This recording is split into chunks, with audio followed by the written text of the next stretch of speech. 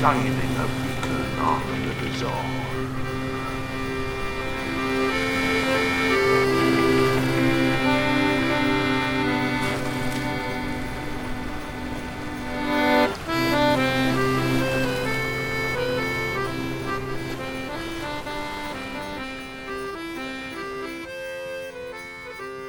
Merry Christmas, Archie! Oh, Merry Christmas, Skipper. And Merry Christmas to all the listeners. Oh, it's absolutely fantastic, isn't it? Because it's Christmas down at KRAKEN Cove. It is. It'll be Christmas where you are, I'm Exactly, guessing. yeah, it will be. Yeah. And what a present it is. Double Cove nearly in a couple of weeks. I know, fantastic, isn't it?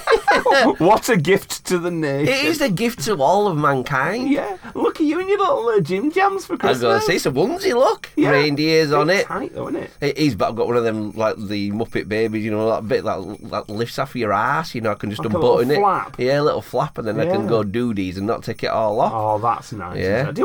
What do you actually genuinely usually wear on Christmas morning? Jim Jams. Yeah. Yeah, I've always got like what they call like lounge pants and a t-shirt. I'm addicted All to right. lounge pants. Indoors, jeans, anything normal, barefoot, lounge pants and a t-shirt. Oh, nice. Yeah. Sometimes I don my woolly hat for some reason, just keep warm if I've it's a bit chilly. I've seen you like that. Yeah. Yeah, The only yeah. thing that keeps you warm is a woolly hat. Yeah, basically. I can't handle socks. I fucking hate socks. I'm not a massive sock guy. Yeah, they're either. disgusting. Really are They're disgusting. disgusting, aren't they? They are, My yeah. mate Dave used to call them foot bags. And they are dirty foot bags. I remember Yeah. him calling them that, and Yeah. they are just a Someone with filthy socks. thing. Do you know what I don't like about socks? What? Tight cuff around ankle. Yes. Cuts off the circulation. Oh my God, I've been scared before when I come home. You know when you're doing some work and you come home and they're really dinted in. You should be with your veiny wheels. That's what I thought though. To Got it's just black. thrombosis. It's a black foot. The black foot. I take my shoe off, my foot's still in the shoe. I just have to throw it all away. Oh I'll fuck. foot and everything. Get a little wooden peg with it. That'd be well fun. And a tiny parrot. And a squint, not fully gone eye, but a Not little fully squint. gone out, no, Yeah. actually, just a little squint, like the guy, like the train off Rocky. Yeah. I was thinking about him today for some weird reason. What were you thinking him. about? Yeah. Just about boxing and just thinking about him. Greasy speed rock. You got a shit line in a fist under. You're a bum! You're a bum! You're a bum! And that's what I was thinking about. Does he first do anything when you were thinking that, though? It's just this slack stare at the middle. Yeah, slack stare. I've got into daydreaming a lot more. I heard you? I heard something the other day about daydreaming's good, and I thought, you know what, I've always been into it, so I'm daydreaming Oh, a I hell of a lot. daydream all the time. Yeah, that's what I mean, but just through my work day, I'll just go Yeah. monging for a bit, you know what I mean? Or a stroke's happening, I don't know which one. I just gotta drift off, you know what I mean? It's nice. It's a nice thing to do with that, you know. Maybe that should be part of your New Year's resolution, is just to sort of dream more Benny dreams. Yeah, it's gonna be more dream. Yeah, I've got a lot of resolutions this year. you? A lot, yes. Oh, I ain't got a huge amount because I've done a lot of them. at You've the done moment. very well. Yeah, I've done a lot yeah. of them. I want to do better than what I'm doing, I think. Yeah, That's the sort of thing for me. But never mind resolutions. It's Christmas Day. This is the day when we indulge ourselves. Exactly. So don't worry, I've got the 3 fish finger roast. Oh, is it in? The traditional is Beautiful. in. I Yeah, love so it. that's in. Now it's an extra big one. Is it? Yeah, it's massive. And it's real. We were also talking about sex toys a lot with fish fingers and no, it's a Louis real one. tarts. Don't worry. Yeah, I didn't put your fish finger sex toy in. Just leave it where it is. Bedside, please. So no, that's all in. Is that? So that's absolutely Lovely. fine. You know. So that's what he's going to be The roasting. fire's on as well, crackling away. Crackling. Yeah, you said it on with sound effects. Oh, fireworks going off back into the mainland. No. Say sorry. What else can I? Because that angels. Oh, bless you. Bless your hard work. Well, but talk to me a bit about Christmas. You mince pies? Do you know what? Since I stopped drinking, I've got a massive sweet tooth. Have you? I never used to eat anything sweet, nothing sweet. Wow, Eat yeah. anything sweet all over Christmas, not even chocolate sweets, nothing, Yeah, you know what I mean? This year, fucking alright, I cannot leave the mince pies alone. Oh, yeah. Because you were loving them. never sweet. You were Yeah. just puddings. No, I'll have a cheese board. But I can't eat cheese. Oh, that is grim. Yeah, so That that's is the thing. really That's upsetting. I've realised that the things that make me shit through the eye of a needle is booze and cheese. Shitting at your dick. Like a fire hose. What about all cheese? What about mozzarella? That's good. No, it's stuff with. I can eat a bit of it. Yeah. But it's basically a lactose intolerance, not allergy. Halloumi? Yeah, a little bit, but it's just I can't eat a cheese God, board. fuck me, that's awful. Yeah, so I just sort of swerve it because it's just that thing of being bloated and sick feeling the next day and just feeling like absolutely. I just saw a lass at Doc's, been to like 2 buffets and she's a lactose and she's just She'd been to 2 buffets. Yeah, like some... She double buffeted? Yeah, double buffet, basically. But people's houses when they got all sausage rolls and that, she just thought, "Yo, fuck it." And really? she had to go to doctors because of it? No, she just, she looked bad. She just looked, yeah. and she would just say, "I feel so bad." I just, that's I why looked at it like, Christ, it must be really hard, that. Whereas I've realised now sweet stuff, I can eat sweet stuff and I really, really, really enjoy it. Yeah. The other thing is I'm absolutely on tons of sugar and caffeine now, so I'm absolutely off my titties. Yeah, so no peanuts for you then? You knock them on head? Can't eat peanuts. Oh, what? Why? Got some sort of allergy to peanuts. What is up with you, kid? Yeah. It's just fucking, there's all these things that I've been wolfing down through the years that's been making me so ill. And I didn't realise. How come I wolfed them all down and I'm fine? Because you're a monster. Tell you what it is, you didn't eat all your sausages as a kid, that's what you're fucking fucking you like left a bit of food on your plate that I used to eat. Well, was right. It's true, isn't it, though? Thing. Fucking hell, I grew big and strong and you're like... You're basically a skip rat, though, aren't you? Yeah, a strong one. The biggest of all rats, kid. Like some awful raccoons. They are cute, but they do look vicious, don't they? Yeah, I think I've got I like raccoons. I like the Japanese raccoons of Oh, legend. you fucking would, Oh, yeah, but have you not seen them? They've got massive knackers. Have they? They've got they use the knackers as almost like a superpower thing. Oh, wow, like some Pokemon shit. Yeah, so the knackers are actually bigger than themselves.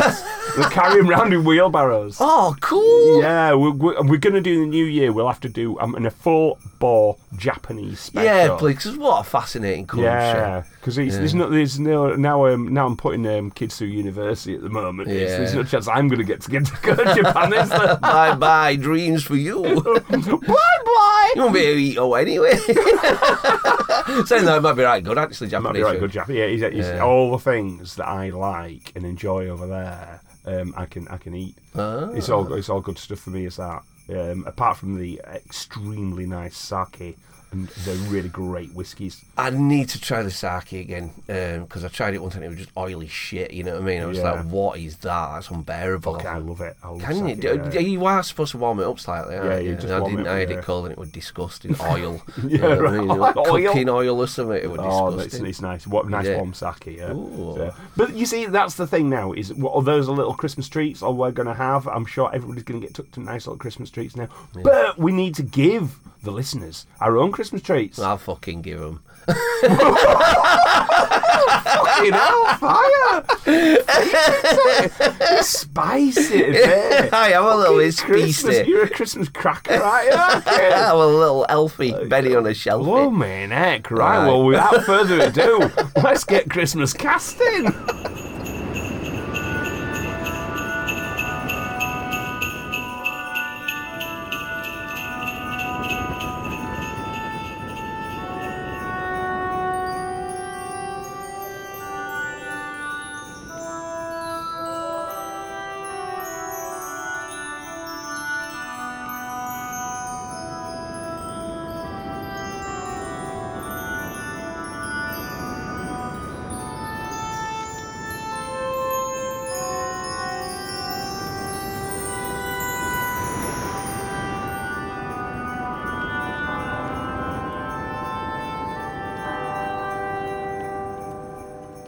Oh, by the way, this is KRAKEN Cove, the podcast that shines the beacon on the bizarre. It surely is. And I'm Matt. I'm Benny. So what I've been looking at, so we're going to do things a little bit differently, aren't we, today? Yeah, a little bit. Just a little bit differently. So the tradition that we're going to have, so just to prepare you a little bit, because we want things to be nice, is I found a couple of Christmas mysteries. Oh, nice. So I've only got a couple of little Christmas mysteries. I fucking love a mystery, mate. I love a mystery. I love them more than anything. Yeah, there's no like a mystery. Oh, even the word mystery. Best podcast ever, mystery show.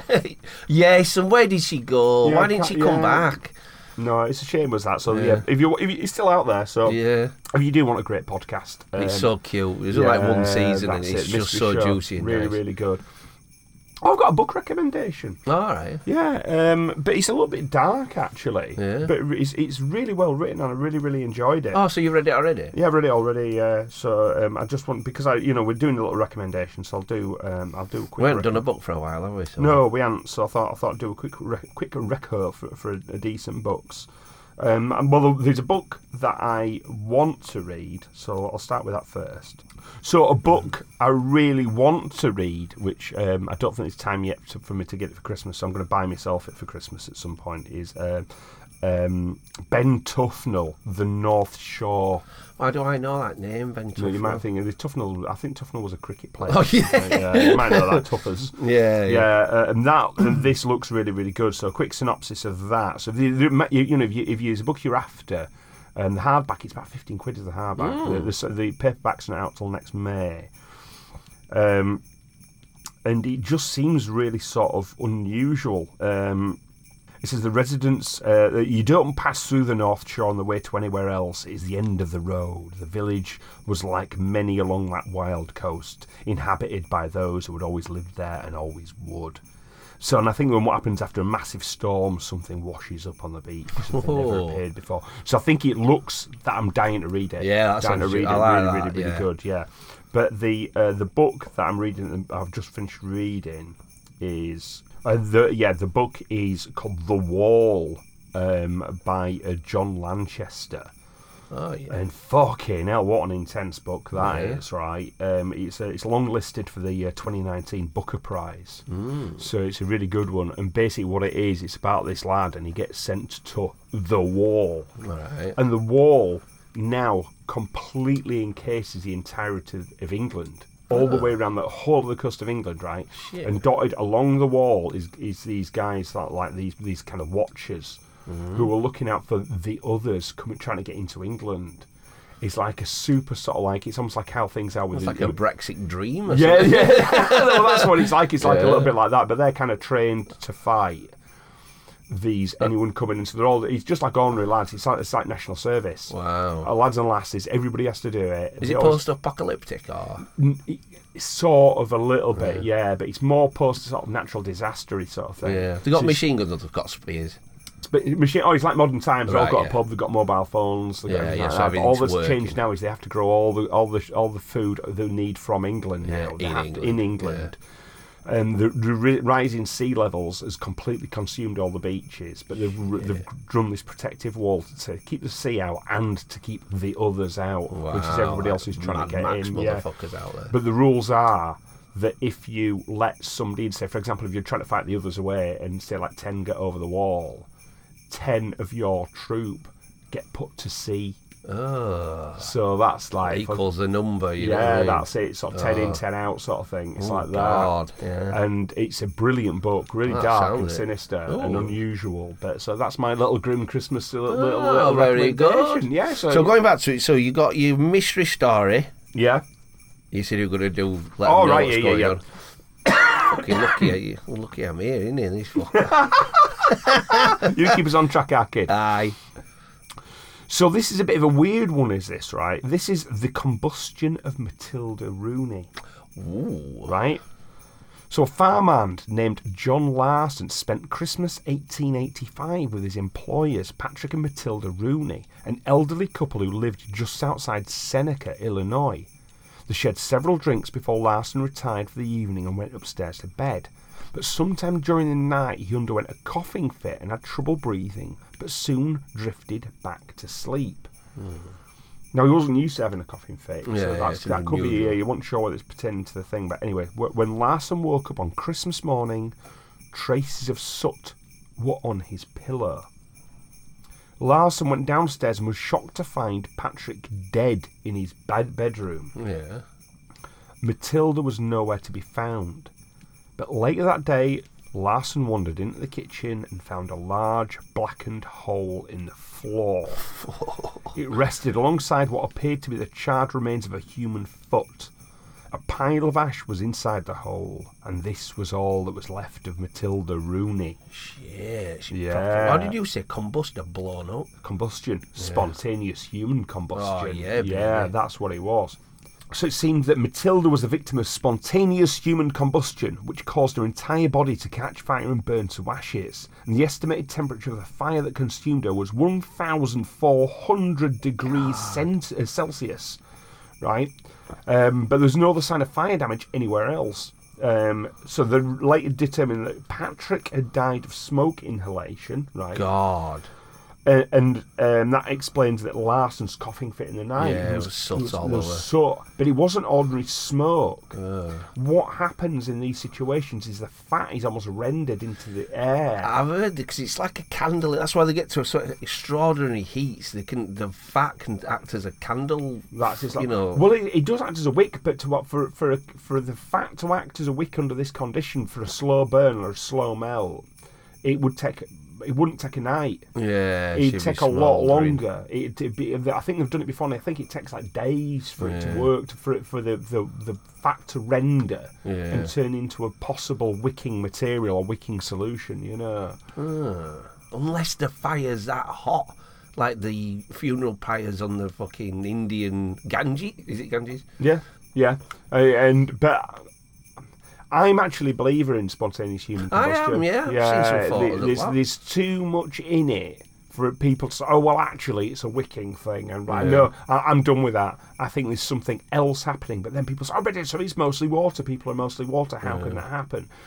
But if there's something happening, there's some condition, there's some sort of occurrence, there's some add up of like... we don't know, do we? Even like you know, you don't know what a ghost is, but there's been so many sightings of it. Like, you don't know what human combustion. It could be fucking anything. Let's say if 20,000 multi-dimensional women meet at the same point or something, you know what I mean? It just turns into the sun, you know what I mean? It could be fucking anything, couldn't it? It could be, but I think this... when it does happen, I think there's something, because I've read a couple of accounts before where a guy's woke up and he's basically breathing fire. Shit. And I think there's potentially something happening in the gut. Right. That's my thing is that I think there's something, because we've got a lot of acid in our stomach. Yeah, garbage eater like me. Yep. You, the human trash compactor. But it's easy, isn't it? Mixing all things together. I think there could be some dangerously. I think there's a lot of things going on in the stomach. I mean, it's like this, say within the stomach there's enough acid to sort of burn off a penny or whatever. There's things that the body can do.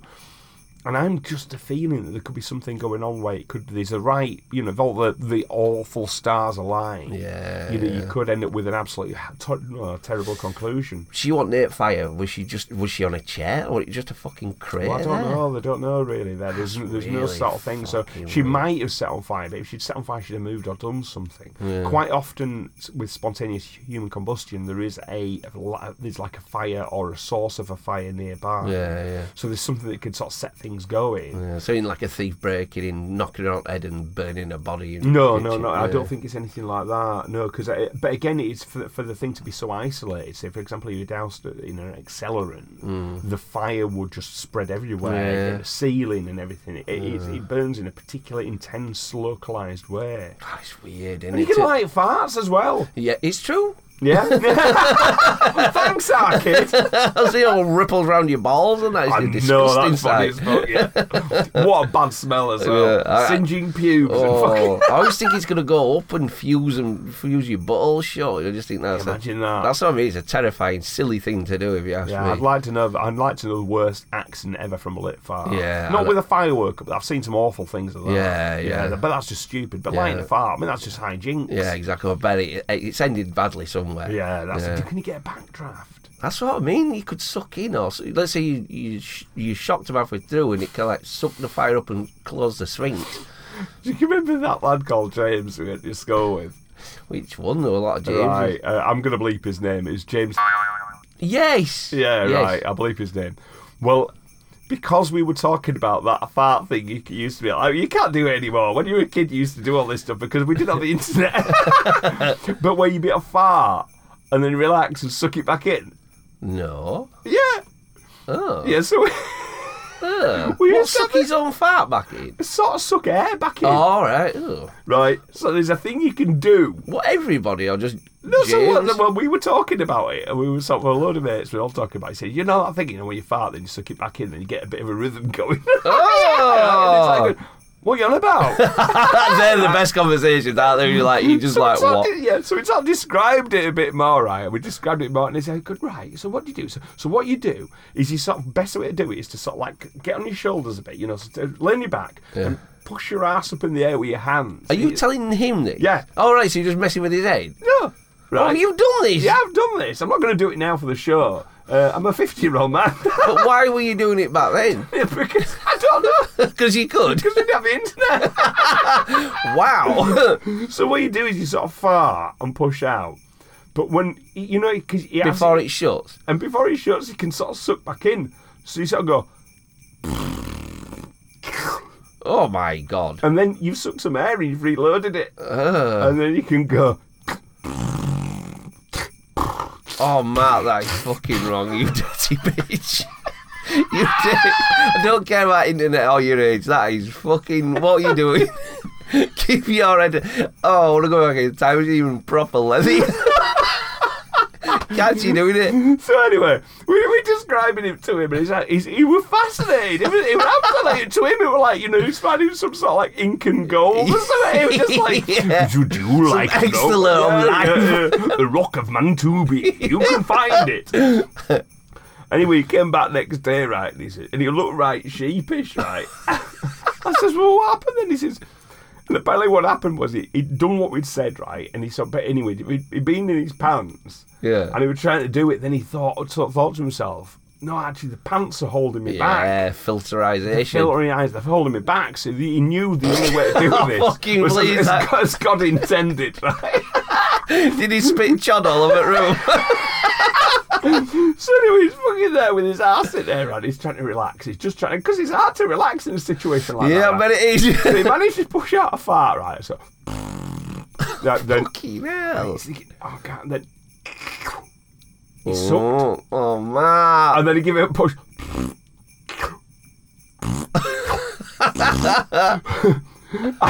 He says he just felt this massive elation. He'd managed it. He'd mastered the act. Right? And he's pushing out and he's laughing and laughing. He's pushing and sucking and pushing and sucking and pushing. And then he just said, James, what's he doing? He's watching him. He fucking chin webs everywhere. I saw arsehole opening and closing. And him laughing his cock off. Oh, God, man. That is the worst story you've done on KRAKEN Cove. That is fucking shameful. You're going to try it, though? Oh, my hell. You are. My ass is too fuzzy. Spitting chod all over. I thought that's where it was going. Where the fuck did we get I on that? don't know. Human combustion. We're So we alright. had spontaneous human combustion. But we were on about farts and if they had a backdraft. So Yes. what happens if James had his arsehole pulled up and Yeah. you lobbed a match in? Would you just go Mum boom? was smoking. Just tapped ashes in Black Valve. What are you doing? James, what are you doing? Oh, God, no. I don't want to try Explain it. How did you find that out, Matt? I don't know. He was one. I think it's the law that was passed down to me, and I tried it, and everybody. Yeah, somebody. My nipper's too tight. Oh, I'm not going to get into this one. That just Let's can't. draw a veil over the whole proceedings. Yes, please. Wow. You fucky tart. You scary spook buckets. Little jellyfish plant sailors who flew into the open. Bastard Bernard, I fascinated. She blames me.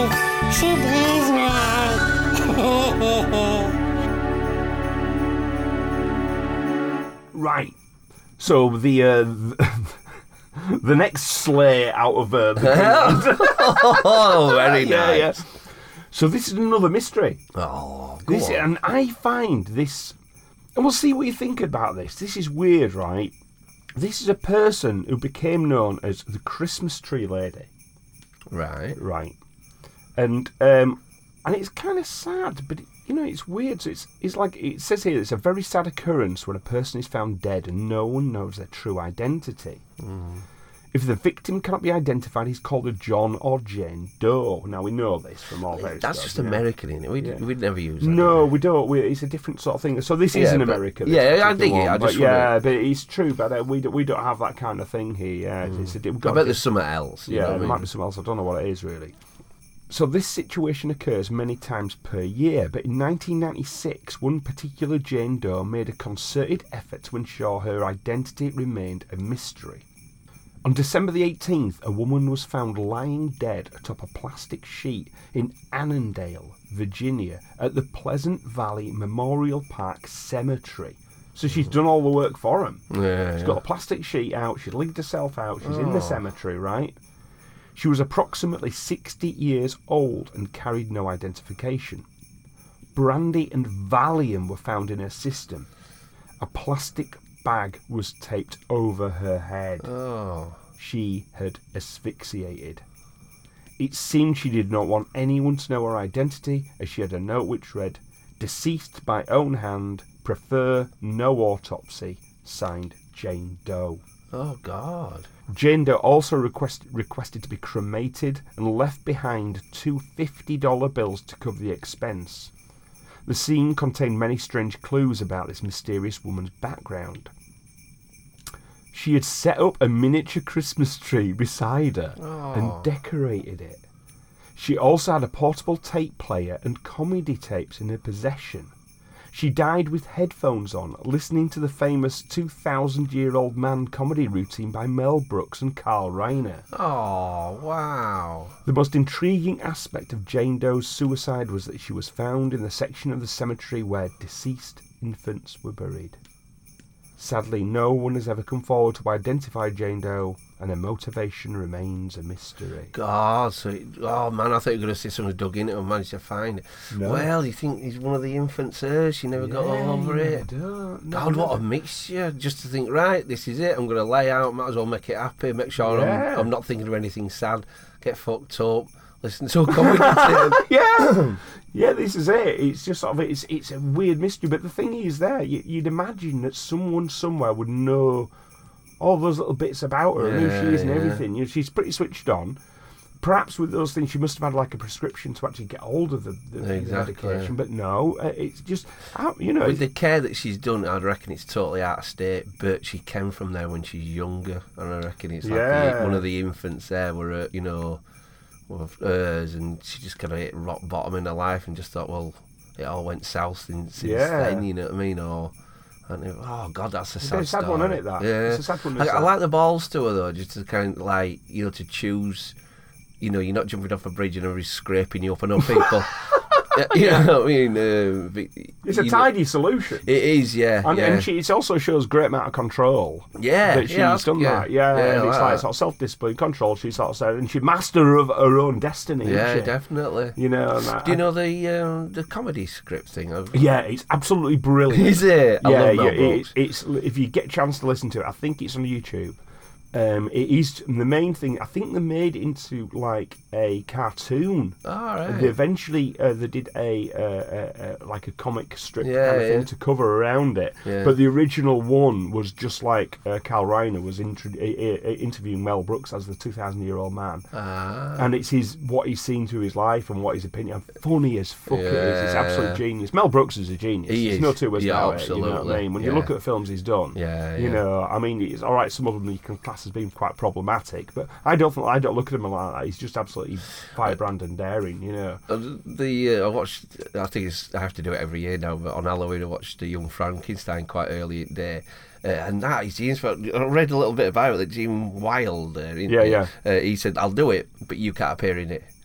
He said that's the only thing I'll do. Why? He said because you had like another silly element And we're nearly verging on stage. We've got the props from the proper Frankenstein. Everybody's doing it deadpanning away. Yeah, that's true. And there's something about your head. Because it is, isn't it? You think Blazing Saddles, you're there. And as soon as you see his cross eyes and that, it changes the game, you know what I mean? Tell you what, though, but what about his secretary? Oh, don't. I know. That's one of those things when you're first watching that. You're thinking, something's come alive in my pants. My Super Ted pyjamas have come alive on there.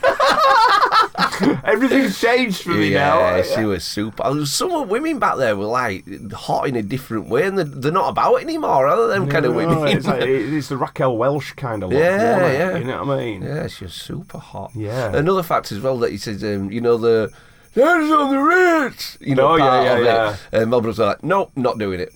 And he's like, what do you mean, no, we are doing it? He says, well, convince me. And he begged and he pleaded, 2 o'clock phone calls, morning. No, we're doing it, we've got to do it because of this, that. All right, do it. Like, what do you mean?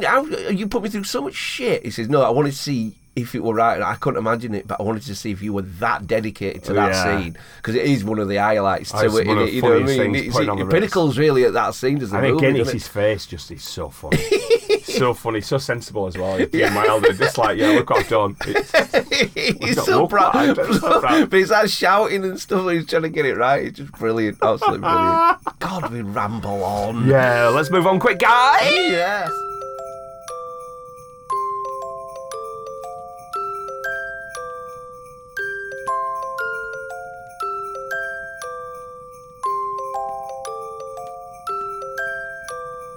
Right, so we've got a little bit of a change of scene here. So that the whole of the Kraken Cove has been flipped on its head. It is a Benny takeover. I'm having this one. Well, we were on about Antarctica, weren't we, the other week? And we were on about what Buzz Aldrin saw down there, you know what I mean? Right, yeah. And we didn't have a lot of detail. You said you were going to go into it. I thought you were going to go into it as well. So I have done. Have you looked into it yet? A little bit. Yeah, I've done fucking loads, actually. Okay. Have you? Yeah. Have you? Yeah. You said you hadn't. No, but obviously I've researched it. Oh, shit. Obviously I've researched. Oh, you little bell end. Have you? Is this a trick? Is this a trap? No, because when you suggest, I always do my homework for the show. Do you? Right, that's good. So you might be. Luckily, Matt's done his homework because I've done really shit at mine.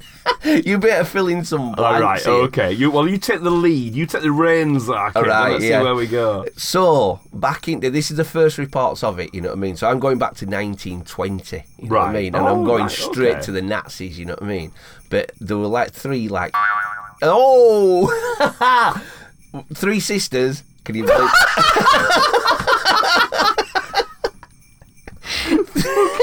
Yeah, oh, go on, beat that. Is it the Mitford sisters? Yeah. Okay, carry on. Well, they were on about, being they were having visions and they started getting in contact with beings from another universe or on Earth, but they were like interdimensional beasts. And they started promising like a place on Earth that we've got the Aryan race. Aryan, yeah. Thank you. I'm glad you did your research. But they said there's somewhere on Earth, and they started talking to them, chatting, and said there's a whole wealth of information. You know what I mean? They finally found out that it were in Antarctica. Yeah. So they're like, wow, let's tell the Nazis, dude with the tash. So Hitler found out about it, and he's like, I'm having some of that. So it'd be fought war, and he's like, right, I need a couple of subs, you know what I mean, and something to go down south. And they're all, we're about to go to war, Hitler. And he's like, I don't care, we'll go for margarine. And this is true, you didn't research that much, did you? We'll go for margarine. Germans, crazy about margarines at time. Fuck butter, they were right into Marge. Fuck butter. Yeah, and they were like, we're going to go to war with Europe. They're not going to give us all whale fat, you know what I mean? We need to find his own whale fat. So he said, I've got an idea. We'll go down to South Pole, we'll get his own whale, and we'll make his own Marge. And they're like, all right, you can have a couple of boats. So he does. My phone switched off. Shit. The consummate professional. Exactly. So they were there. So have you heard of the Order of the Black Sun? No. Well, I couldn't really find much about them, but apparently they're well involved. So he goes down. That's quite the rabbit hole, it is.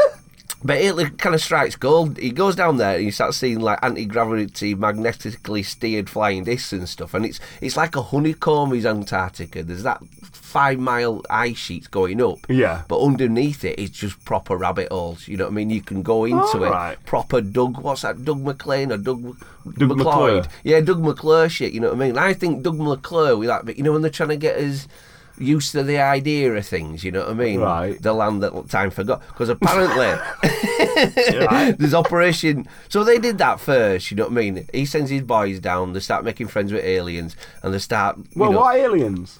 Well, they're there in... Now, haven't you been listening? In South Pole. Them sisters told him about it, didn't she? All that technology. Well, no, I didn't know they were actually there, because it's three sisters. Well, I'm a bit like that with it, because I don't think he finds it straight away on first mission. Okay. You know what I mean? But he goes and looks for it, and he gets his margarine. So Germans are happy anyway. Right, okay. So he gets the whale fat to make some margarine. Yeah, everybody's happy. Then he thinks, I must go back. I must go back at the end of the war. Or, war ends and he's trying to get he's found a little bit because he's trying to make them UFOs, wasn't he? Yeah. Remember that? So he goes at the end of, he don't die in bunker and he don't go to South America. He goes near South America, straight back to South Pole, yeah? Right. Are you following? Yeah. So, war ends and it's about about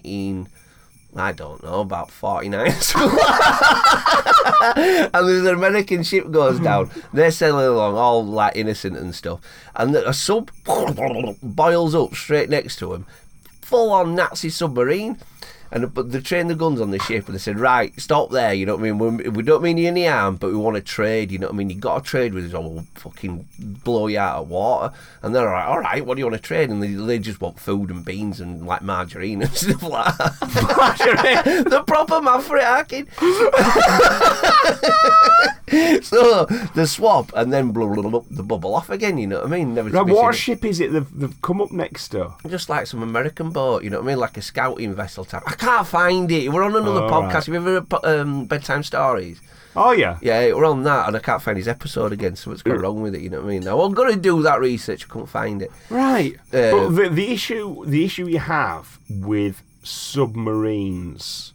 Well, I've got loads of subs to come. All right, okay, right. Yeah, I won't start going on at subs. Yeah. Then. Go on. So, America heard about this and they're like, let's launch Operation High Jump. Have you heard of that? No, I haven't. So they said, right, we need an expedition going down to the South Pole just for scientific reasons. But 2 aircraft carriers, 50 aeroplanes, submarines, boats, everything, they go down.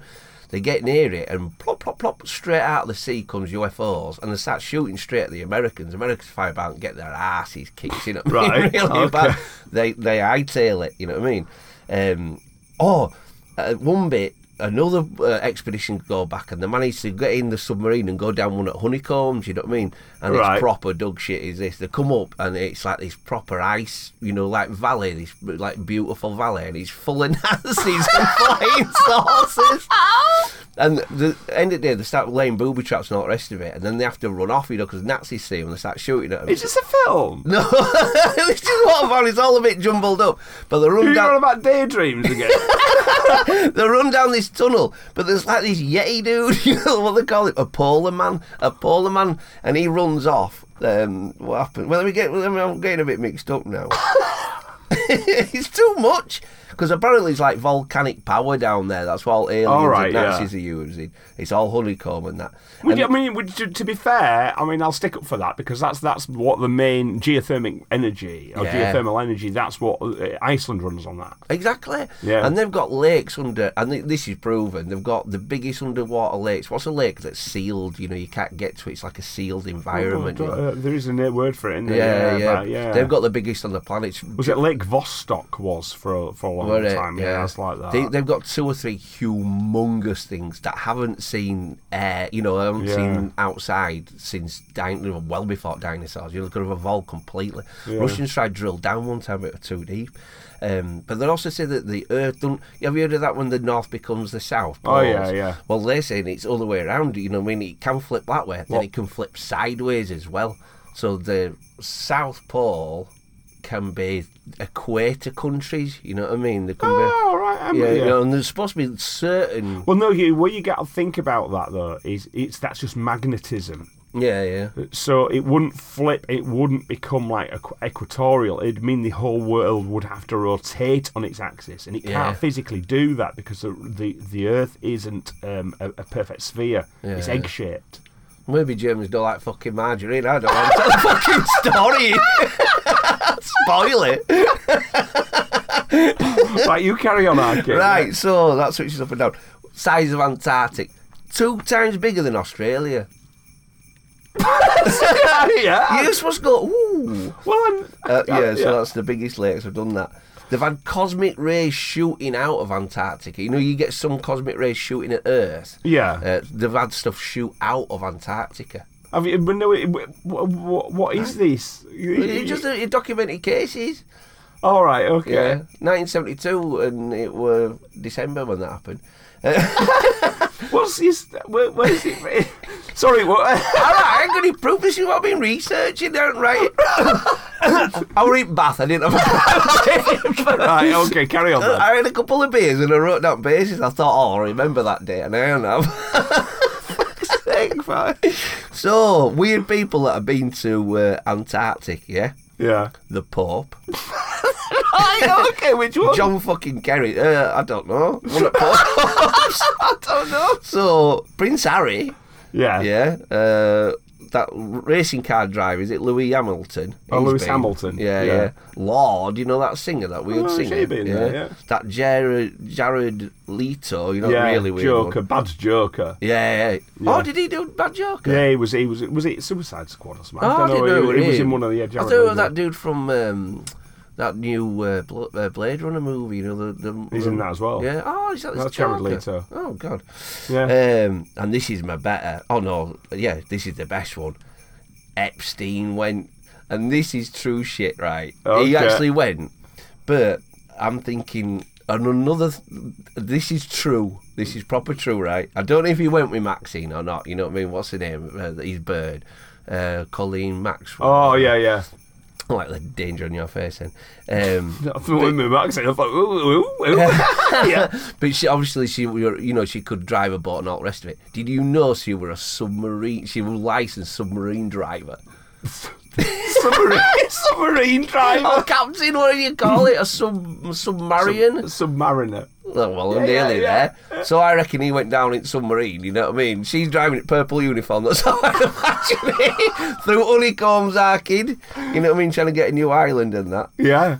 And global warming, they want to stop global warming, really, because they don't want all the ice sheets to melt and obviously wake the old gods. And have you heard of the Ross Ice Shelf? Yeah. Yeah, and it sings, doesn't it? It's like a singing noise. Right, okay. It's supposed to sound like Ross from Friends as well. There's a 5-story blood waterfall. Have you heard of that one? What are you on about? This is Antarctica, right, kid. okay. It's not can't be made of blood. It's not, it's rust or something, you know, but it looks like blood. But it's 5 Right, stories okay, high, you know right. what I mean? And let's go back to Buzz, you know, when he went down there in 2016 and he took pictures of an ice pyramid that's supposed to be 10 times bigger than the Egyptian ones. He posted a picture of it. Suddenly he's got oxygen on his lungs, but everybody said it was too much for him. He saw something in the pyramid. He had an heart attack that got him out of there. And when he got back, he posted the picture of the pyramid and he said, "We're all in danger. This is evil itself." See, that's the nugget that I like Yeah. the sound of, you know what I mean? Yeah, Because yeah. he did go down there and he did have a massive health scare and they did have to kind of ship him out super fast and stuff, you know what I mean? God, that was messy. That was messier than I thought. Yeah. Sorry, guys. Covered a lot, though, there, didn't I? I didn't even get onto You egg did. skulls. You egg, covered it. egg skulls. Do you know what it was like? You were like spreading margarine on set. You covered a lot. Apparently, though, Germans fucking love it. I don't know why. It's disgusting, isn't it? I've never had it. Give up. We used to have margarine as a kid. We didn't. We used to have vegetable spread. True margarine is extremely high fat, extremely bad for you. Oh. We didn't have. It was basically like sunflower spread or something like that. We've never eaten margarine. Oh, so it True could be really margarine yummy. is just like solid fats, and it's absolutely fucking dreadful for Is you. it like dripping? And worse. Ooh. I love dripping. That's what I mean. This sounds like you're tempting me on that beef one. dripping. Yeah. I know a friend of mine. He's of Polish origin, and they used to have a dripping pot. Ooh. So all the meat's drippings went into the dripping pot. Oh, yeah. And it fucks your heart up Oh, good. Betty, you can tell. Have you ever been to that? There's that bottle pub pubs and that, like a chain of. It's like a steakhouse thing.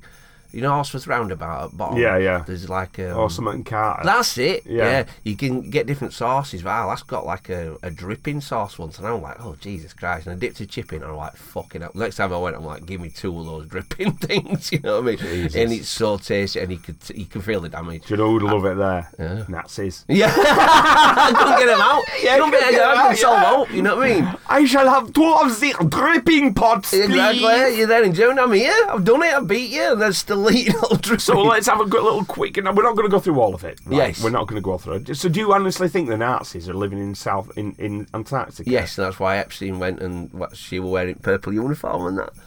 Right? Suits her though, doesn't it, purple? It kind of does in a way, yeah. She's got that kind of Bond villain-esque you know. Driving a little mini-sub with evil Epstein. God, it's scary, isn't it? All that shit going on down there. Scary, isn't it? Massive leap. What a leap. Right, Summer's weird with it. The more you look at it, though, it's really fucking freaky. Why? What do you mean, why? You can't fly over it. You're not allowed there. The issue you have with flying over somewhere like that is because it's such a massive landmass, and it's so if you to fly over it and something went wrong, you're fucked. Well, yeah, but it's up to your own choice. There's a clean air part of it you can't fly over. Right. Well, I agree with that as well. I do. You know, maybe other parts of it, they're really funny about who goes there and visits it. You know what I mean? Yeah. I just find it like one of them places where we signed an agreement so long ago. And, you know, you can go to the North Pole. Not like that's happening at North Pole, but it's such a massive landmass. Well, there's no land under the North Pole. Oh. It's all ice. But there is under the South Pole. But there's a massive landmass under the South Pole. But the issue you have there, they are basically preserving that. It's the last pristine wilderness, and they're trying to sort of stop it from sort of... 90% of the world's ice is there. Yeah, amazing, 90%, isn't it? It's crazy. They all think... Would you go? Yes. I'd have to have proper, you know, like the thing. I'd grow a big beard like McReady, and I'd have his leather jacket on and shit. I'd do that with chest machine cheating bitch. Then I'd get my flamethrower, and I would go. Right, but I want a flamethrower. Well, I think that's all fair enough. Well, you go just to go on it. What don't you think? Nothing's weird going on at South Pole. I think with the South Pole, I just kind of... There's a few areas down there I really want to go visit. One of them is a whaling station that's very, very close. It's in the southern Antarctic Circle. It's in that area there.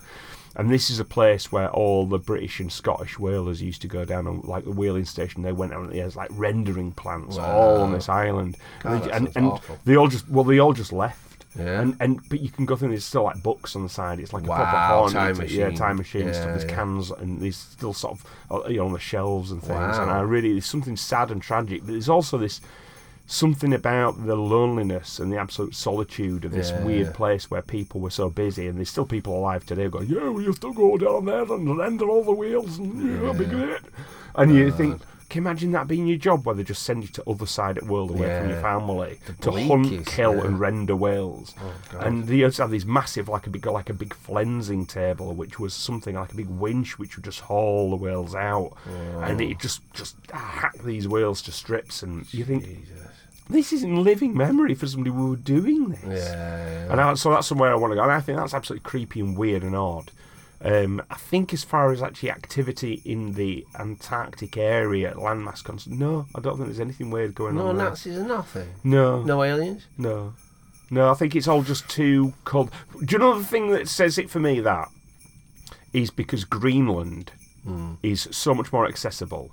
We're all saying, the world's getting too crowded, we've got nowhere to live, right? Greenland is there. It is fucking huge, and about 80 people live there. It's not green though, is it? It's not green, no. But what gets me is everyone's going to go to Mars. Everyone's trying to get to Mars. Get off England, quick. England's fucked, let's get to Mars. Right, go to Greenland.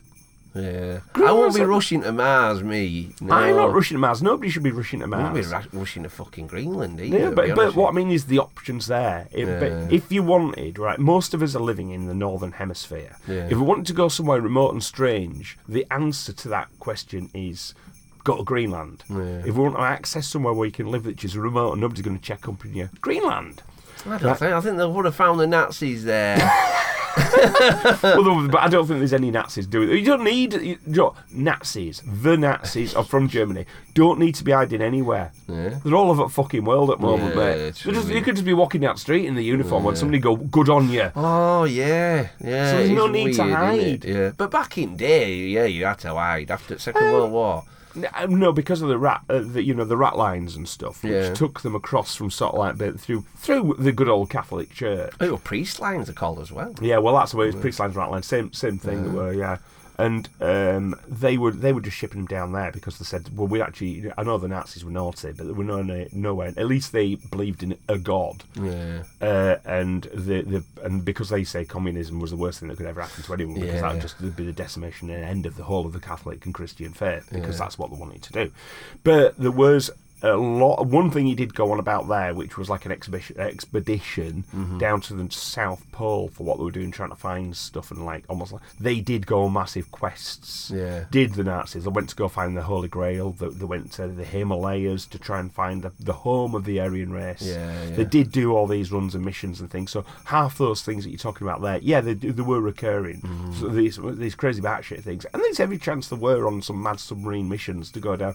You're pretending to get margarine, but actually trying to find out if certain rumours are true. They did like margarine, but I did get. You made the margarine up? No. They did go down for margarine, you know what I mean? But I think they went down for that as well. But I blended them two together. Right. Okay. Then, yeah. But yeah, as far as I'm concerned, my jury's out. I'm made up, man. I'm like getting my fucking flamethrower on, grabbing a margarine sandwich. I'm gonna go kick some Nazi ass. Oh, fucking hell. I'll burn his tash off.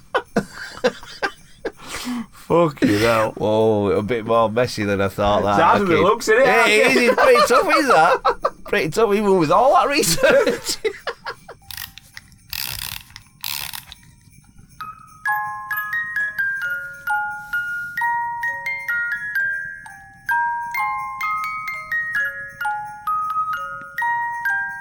Sometimes I like to Google that. Really saggy teen tits. The fucking world out there, that kid. Oh, we are recording that.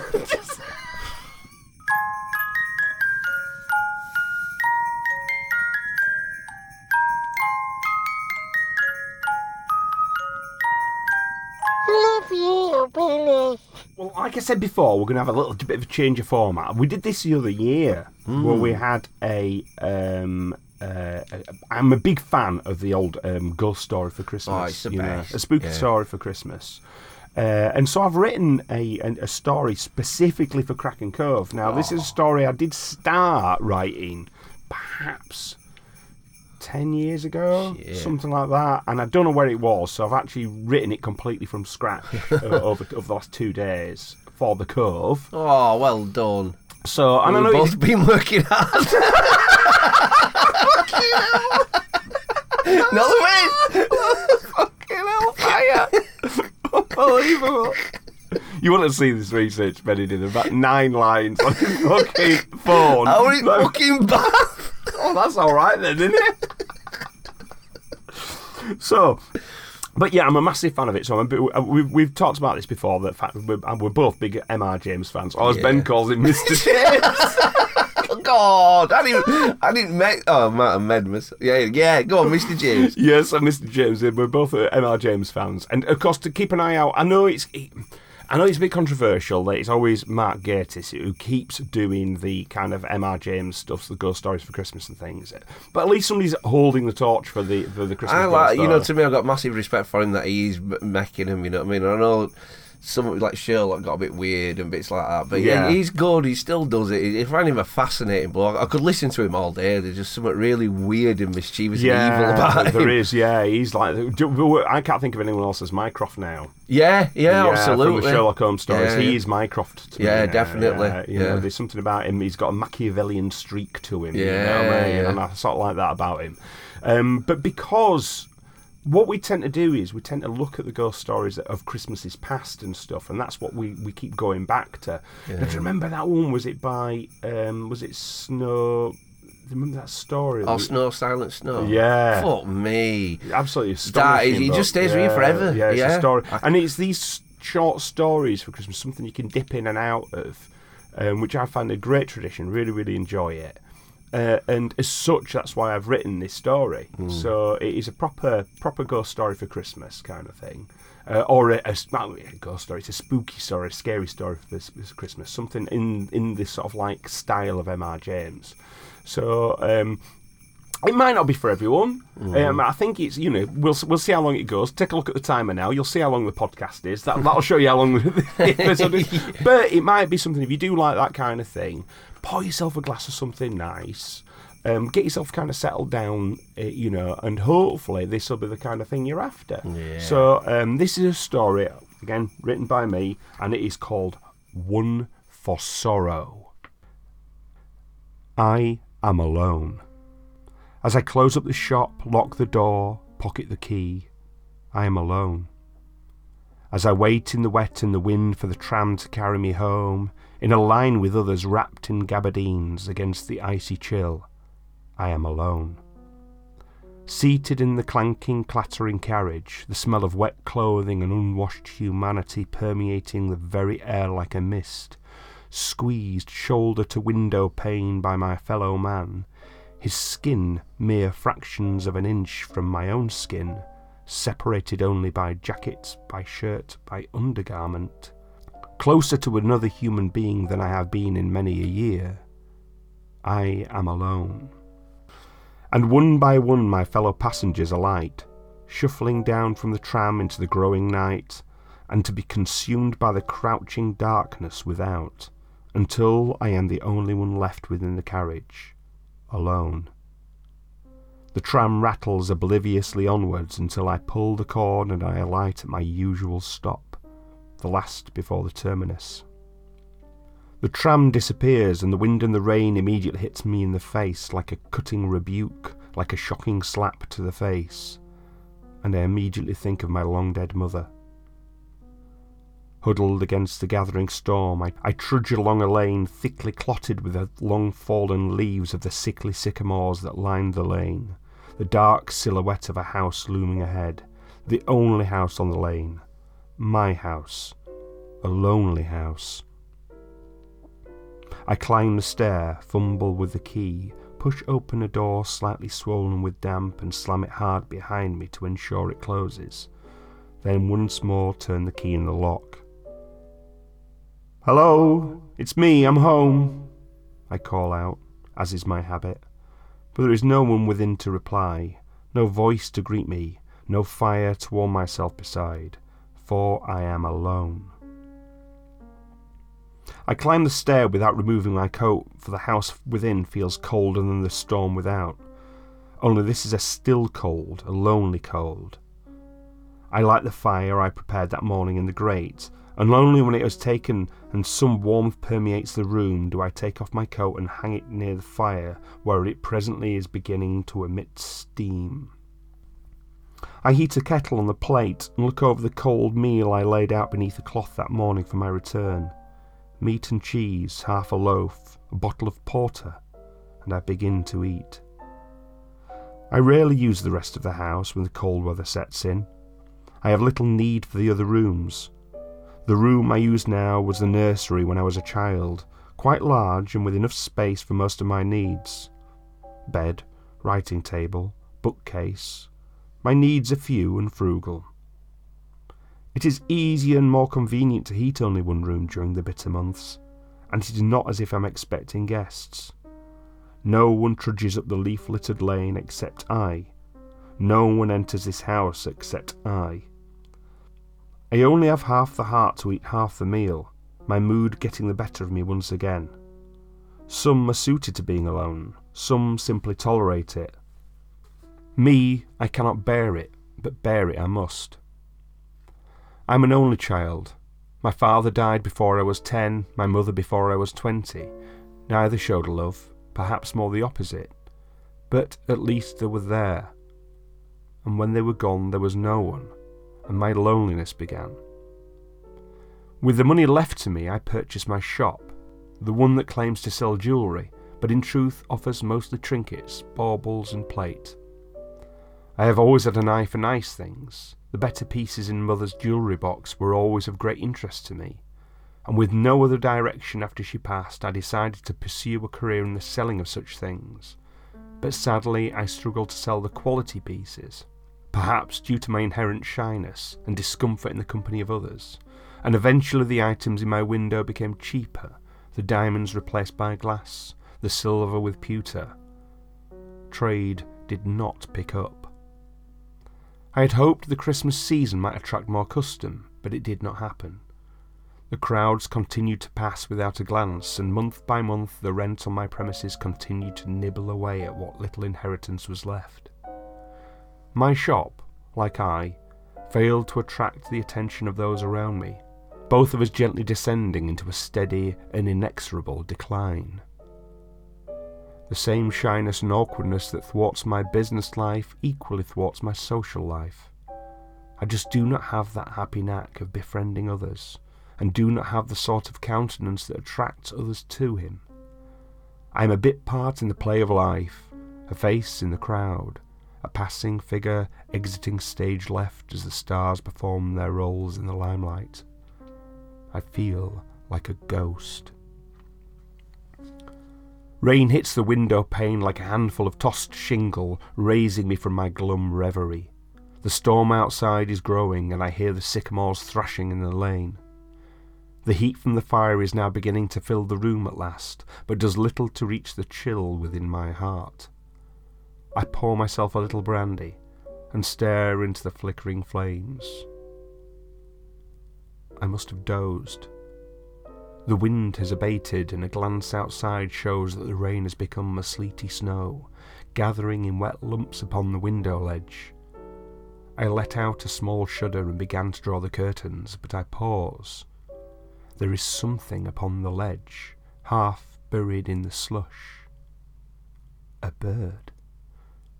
I lean closer and see that it is a magpie, its black and white plumage almost but not quite lost in the snow, its half-closed eye peering dully back up at me. We watch each other for a moment, the bird and I. Something almost passes between us, an understanding. The bird is near to death. The perch is its only shelter, and a mean one for that, a place where the miserable creature will undoubtedly expire in the cruel weather that engulfs it. I feel pity for the bird, realizing that its passing will go unnoticed by everyone, by everything but I. Its end will be a bleak one, quiet, unassuming, and miserable. Without quite knowing why, I fumble for the latch, and with a little difficulty lift the sash window a crack.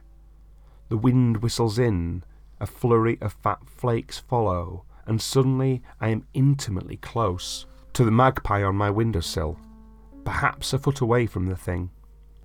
Its wet feathers reflect my firelight with a green glint, but it does not stir.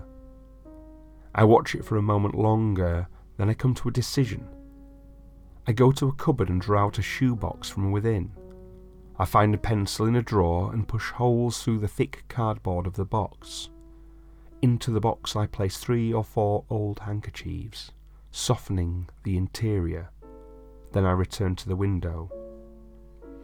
The bird has not stirred. Nervous, never having done such a thing before, I reach out and cup the bird within my hands. It is cold and unmoving.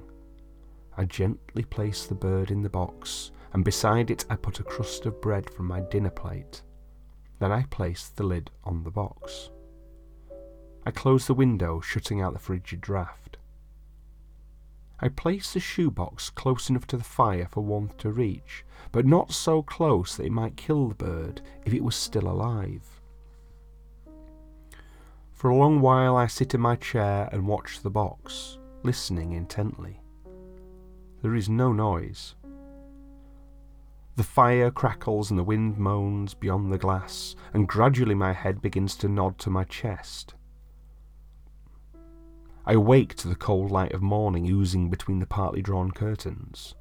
The room is cold now, and I shiver in my chair, my breath visible, the ashes in the grate barely warm. For a moment I am bewildered, and the memories of the previous evening return sluggishly, but upon remembering, I quickly glance at the shoebox near to my feet. The lid is partly removed. A glance within reveals it to be empty. The bird and the crust of bread are gone. I feel a slight shock, something akin to fear, but I glance around the room and I see the magpie. It is perched upon the post at the foot of my bed, preening itself quietly. I remain motionless, watching it. It watches me. With a light click of claws, it dances along the wooden rail, coming slightly closer, eyeing me with a tilt of its head, with a ruffle of feathers. I think for a moment, deciding the best course of action. Slowly I rise and walk to the window, which I draw upwards. Cold air seeps in. Outside, all is still. A thin layer of snow coats the land. Pools of slush-tainted water lie blackly in the lane, and distant sounds of the town awakening drift to my ears, muffled and indistinct. "Out you go," I whisper, but the bird does not move. "Shoo," I say, but the magpie remains on its perch. It slowly tilts its head towards the table. I follow its gaze. I see the remains of my previous evening's meal. A slice of cold ham lies there, discoloured along the edge by exposure to air, looking singularly unpalatable. I tear the meat with my fingers and lay the slice upon the sill by the window. "Out you go," I say again, and the bird responds. With a flutter of wings it leaps from bedpost to sill, snatching the meat in its black beak. Once again it fixes me with a stare. Then slowly, strangely, it seems to bow to me, all the while holding my gaze. And then with an explosion of wings and air it is gone, hurtling into the morning with a swooping flight to alight in one of the sycamores by the lane. It glances back again, emitting a clattering cry. Then it is gone. I close the window with a strange mix of emotions within me. I feel exhilarated. Something new has happened, something unexpected, a break from the lonely tedium and grind of my everyday existence. I feel somehow more alive. I've done some good, no matter how small that act may be, and feeling uplifted, I go about my morning routine with extra purpose, preparing the things I will require when I return home that evening. The day does not go well, as per normal, and my happier mood does not last past lunchtime. Once more the people in the high street walk past without a glance. Once more I close the shop with less money than when I started the day. In a dark mood, worry for my future dogging my every step through the greyish slush on the lane, I return home. I stare into the flames from my chair, my meal uneaten, worrying, unable to think logically. The shop will be forfeit. My childhood home will be sold. I will be destitute and penniless and friendless and alone. No one will know, no one will care. I will die in a doorway and be buried in a pauper's grave without a post to bear my name to recall my passing. Dark thoughts envelop me. At first I think the rain or sleet has resumed, but the tap, tap, tap on my window is more rhythmic, more persistent. I glance across and there is something out there, something on the sill. It is the magpie. Its feathers gleam brilliantly. Its bearing is proud and strong. Tap, tap, tap on the window with its beak. I rise from my chair and consider the creature. I'm amazed, but also wary. Have I unwittingly created a burden for myself? Have I encouraged a pest? But I realise that I do not care. I open the window some 6 inches and the bird hops in. He eyes me. He takes a bow, then glances at my uneaten meal. I tear off a piece of cold mutton and offer it to the bird, which it takes from my fingers with a singularly careful action, delicate and somehow respectful. It swallows the morsel down. I offer it a piece of bread, and this it takes, holding it aloft. I offer more, but the magpie steps away, seeming to shake its head. I could swear the bird is declaring that what I have given is sufficient. It is not greedy. And then it bows once more, and I find myself bowing back. And then it is gone through the window once again. I find myself laughing, shaking my head at this peculiar scenario. I go to close the window, but a gleaming on the window ledge stops me. I reach out into the cold air and feel something colder. I draw it in, close the window, and take the object nearer to the lamp for a closer look. I brush off some clumps of frozen snow and I catch my breath. A jewel lies in my hand. It is a brooch of gold and of some antiquity. It is set with good rubies and diamonds. The hallmarks are vague, early examples, but I perceive them to be mid-17th century in date. I'm dumbfounded. I recall that magpies have an eye for shiny things, that they are in habit of lining their nests with trinkets that glimmer, and even such things as spoons or coins that catch their eyes.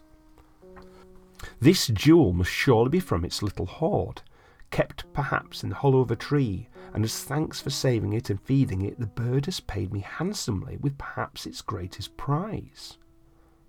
The next morning I go to my shop early, clear the window display and make room for the brooch. I have an idea of its worth, perhaps quite a pretty penny, so mark it accordingly. Not an hour passes before the door opens and a gentleman enters. He inquires about the brooch, and I show him the piece. He marvels, eyes wide, and within a minute he's leaving with the piece wrapped, a fine gift for his wife, or perhaps more likely his mistress.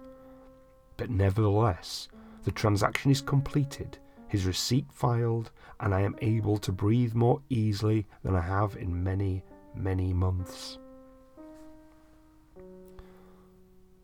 I return home that evening with a much lighter heart. I eat my meal by the fire as I usually do, but do not quite finish it, leaving a little on the side of my plate.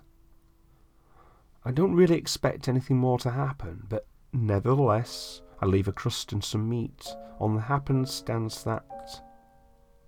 Tap, tap, tap on the window. Upon opening, I see my pied friend there, head cocked, eyeing me. I bow. It bows. Then carefully it drops an item it has been clutching carefully in its black beak. In return, I present the bread and the meat. He consumes the latter immediately, and then lifts the crust, bows, and flies away. I pick up the jewel he has left me. It is a ring. I wipe away a thick layer of grimy earth and inspect it with trembling fingers. It is thick, heavy, and gold, with a large cut diamond set within. Again, its provenance is uncertain, but I know quality when I see it. It is a ring for a little finger, but it's of great quality, and the diamond alone is of unusual size and value. I mutter a small prayer of thanks out loud. I'd all but forsaken any higher being, but surely this is a sign I am not altogether forsaken. Over the next week or so, the pattern continues. Around 7 o'clock each evening, there is a rap on the window. The magpie and I go through our accustomed formalities, bowing, exchanging gifts. From me, bread and meat. From the bird, a beautiful jewel. And then the bird departs. A bracelet, a timepiece, a lady's engagement ring. Piece after beautiful piece is presented to me at the window, and each morning I place the piece in my shop window where it promptly sells with great speed. Sometimes the magpie enters my room and hops around, seeming to enjoy warming itself by the fire. It never outstays its welcome, however. It remains the perfect houseguest, only staying a short while, only eating the meals gifted to it, always leaving a wonderful gift upon its departure. In a short time, I find myself out of the financial difficulty I'd been in. I feel so much lighter of heart, and not because my money worries have vanished. It is because of the little creature's company. I finally have a visitor, a house guest. Brief though the visits are, they are regular and something to look forward to. In such short order, my life has changed. After perhaps 10 or 12 visits from my faithful friend, I wait at the window with great expectation, and sure enough there is a tap, tap, tap on the glass. I open the window and bow, and the magpie does the same. I present him with a thick sliver of beef and a wide chunk of bread, and it carefully places a shining item on the window ledge before it consumes the meat, picks up the bread, bows and departs. I laugh with sheer delight and pick up the jewel that the bird has left there. It is a ring. My laughter stops. The ring is silver, of beautiful craftsmanship and set with incredible rubies, the like of which I have never seen. It is really a one-of-a-kind item and of great value. But the ring appears to be covered in fresh blood. I must drop it, but do not. I know its value, and to drop it might be to lose it between the floorboards or under the skirting. But where did the blood come from? What might it mean? But I firm myself. No, it's patently the bird's blood. Perhaps it had had a close call with a cat and sports a wound, or it could be that the magpies had been at a freshly killed creature somewhere, perhaps a rabbit, and blood lingers upon its feathers. Yes, that's the explanation. Yes. I settle in front of the fire as is my custom, and later I go to bed, but my sleep is not an easy one. The next day the cleaned and polished ring promptly sells for a handsome price, and I arrive home feeling once more light of heart, perhaps almost carefree. I go through my usual routine, preparing for my visitor, but before the usual time I hear a knocking. I pause and listen, and there it is, a heavy knock, knock, knock. At first I am puzzled as to the source of the noise. So unaccustomed am I to receiving visitors, but I realise the knock is at my own front door. I walk down the stairs slowly, feeling strangely disturbed, and hover in the hallway. Knock, knock, knock. I now see a figure on the other side of the glass pane that is set into the door. It is indistinct, obscured by the patterned glass, but a figure is definitely there. I should hurry and open the door, but something stops me. I try to figure it out, but what is it that stays my hand? And then I realise it is pure fear.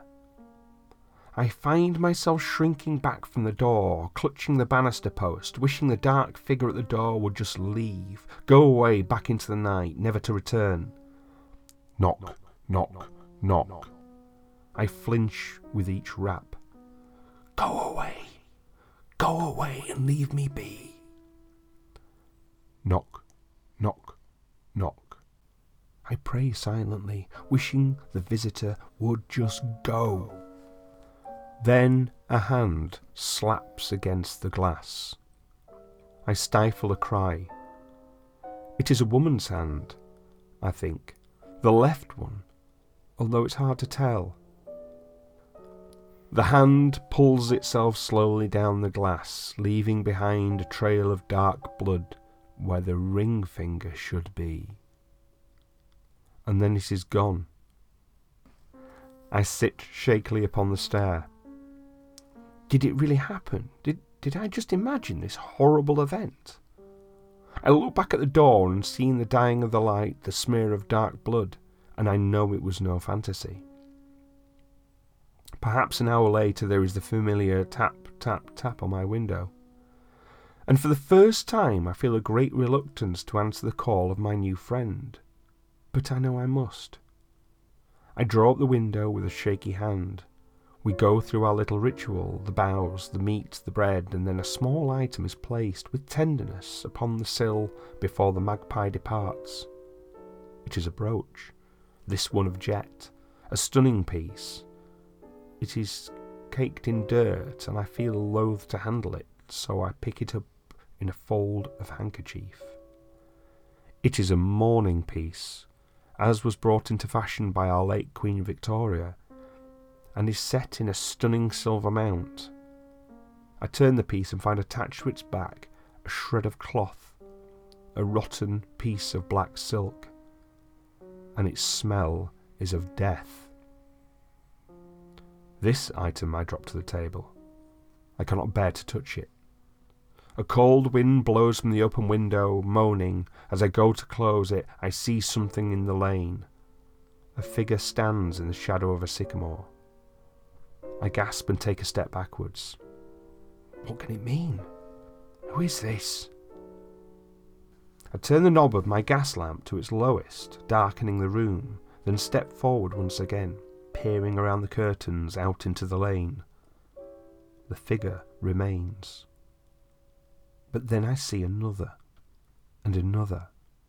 By a bush, against the wall, near my gate, behind a tree, figures lurk, still and watchful. Some dozen of them. I suddenly feel a rush of anger and indignation. Who are these people to stand outside my house? They have no right to be there. Steeling myself, I push open the window further and I shout, You! You there! Who are you and what do you want? I see you! Don't think I do not! Be off with you before I summon a constable! The figures do not move. Or perhaps they do. They seem to sway a little, and do my ears deceive me, but I hear soft moaning. I slam the window shut and snatch the curtains closed, but that night I do not sleep a wink. I sit up, feed the fire, my mind whirring with thoughts. What can this mean? What might they want? Why have my circumstances, which were once so dire and have finally tipped in my favour, why do they now take such a strange and unsettling turn? I ask these questions to myself over and over again, but only one answer repeats itself. The magpie. As dawn's light stains the horizon, I dare to peep out between the curtains. The lane is empty, devoid of any lurking denizens. I hear a clattering noise, and in the tree beyond my window, I see the magpie. I grab my coat and my hat and descend the stairs. The blood on the door has dried from red to a horrible encrusted brown, and I almost dare not look at it. I stumble into the lane, my eyes cast upwards into the trees, in time to see the bird flying from tree to tree away from me, busy and searching, seemingly unaware of my presence. I decide to follow it. The bird passes over waste ground, over gardens, eventually to light on a soot-blackened low wall. Its cry clatters, head dipping, eye tilting, surveying the scene on the other side. Then it drops from view. I hurry to the wall and grip the edge, and with some effort stealthily pull myself up to glimpse what might be on the other side. Half of me has already guessed. The magpie hopped from grave to grave, busy and inquiring. It seems to have some agenda, some purpose, a criteria it requires to do its business. Molehills litter the graveyard so thoroughly that they seem to be more earth mounds than grass present, although here and there a new gravestone shows itself between the rotten toothed stumps of the old. Hopping along the ground, the bird finally selects a molehill it deems favourable to its knees. With its busy beak, it turns the soft fresh soil of the hill until, with a dart, it disappears. I watch on, astonished. Presently the bird reappears. It shakes the loose soil from its feathers and surveys its surroundings. I duck behind a wall, horrified. It is holding something golden and gleaming within its beak. I do not open the shop that day. Instead, I brood in my room, trying desperately to decide on what course of action to take. As what sun there was descends below the horizon, I hear soft rapping upon my door, growing to a frenzy of knocking, so loud that I can barely hear myself think, hear myself screaming, and I block the sound with both hands, crawling beneath my bed like a fear-maddened child, curling up and howling, completely overwhelmed by the horror of it, the knocking. And then the knocking stops, only to be replaced by the tapping of a beak against glass. I lay beneath my bed, unmoving. It is the most horrible feeling. Mixed in with the monstrous terror, I also felt that I was betraying a solemn pact. The bird only sought to bring me something to exchange for food. There surely was no malice in the act. The gifts it had brought me had helped me. Indeed, the monetary value of the gifts were on a par almost with the other gift it brought me, that of company. But now it brought other company, unwelcome guests, the like of which I dare not guess, for fear they would bring with them permanent insanity. The tapping on the glass becomes more insistent. There follows a clattering shriek, almost like rage. I dare look out from beneath the bed, and there is the magpie on the other side of the glass, staring right at me with something akin to fury. It stares mercilessly, and I quail beneath that horrible gaze. Then it shrieks once more, and in a flurry of feathers is gone. I drag myself trembling from beneath the bed. I grab at the curtains to close them, but before I do, I notice two things. Firstly, the figures swaying in the lane, and secondly, the gleam of gold upon my window ledge. The next day at dawn I hurry to the shop, carrying 2 items in a handkerchief within my pocket. I go through the receipts of the previous day, taking note of each address, and set out into town, feeling both grimly determined and also teetering on the brink of madness. At each house I demand the return of a particular jewel. I lie, I demand, I howl, I cajole. In one case I even snatch the piece from the hands of a protesting patron and flee, my footsteps clattering on the cobbles as his cries of protest echo after me. I write cheques I cannot pay, make promises I cannot keep. I threaten and I plead and eventually retrieve all the jewellery the magpie has given to me, every last piece. The sky is beginning to darken as I hurry to the graveyard, and once there I realise I did not know what to do, how to go about returning the treasures. And eventually I begin to sob. I take handfuls of the gold, silver and diamonds and just hurl them into the graveyard, howling, Take them back! Take everything, but for the love of God, leave me be! And then I run as if the very devil is at my heels, run as the darkness slowly closes in on me, back to the house that I will have to sell, back to the temporary sanctuary of home.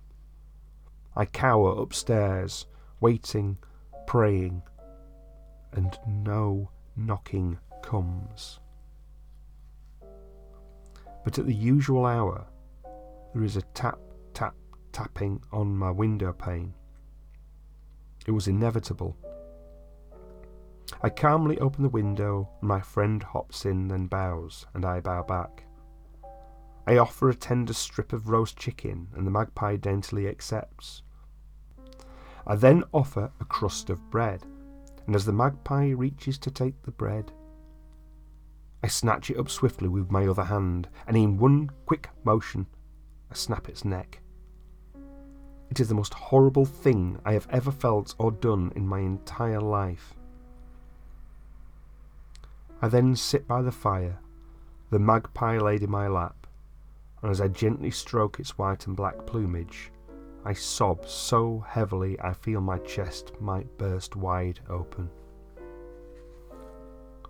The next day I take the body of the magpie, wrapped in the handkerchief, to the graveyard, and using a trowel I brought with me, I dig a small grave and tenderly place the bird within it. I stare at the little mound for a while and attempt to say a prayer, but I fail. Instead, I return home. Darkness comes and all is silent. I rise from the chair with a sigh and go to close the curtains. Then I freeze. On the windowsill, I notice something glittering, something golden. I think back to the previous evening, the dreadful deed, and realise there was a part of our little ceremony that I'd quite forgotten about. We had bowed, yes. The magpie had eaten, as usual. But in my haste to get the awful act over with, I had forgotten about the other part of the bargain, the magpie's gift. And as I stare at this wonderful thing, a pocket watch of exceptional quality and value, I hear a noise behind me, and I realise I am no longer alone.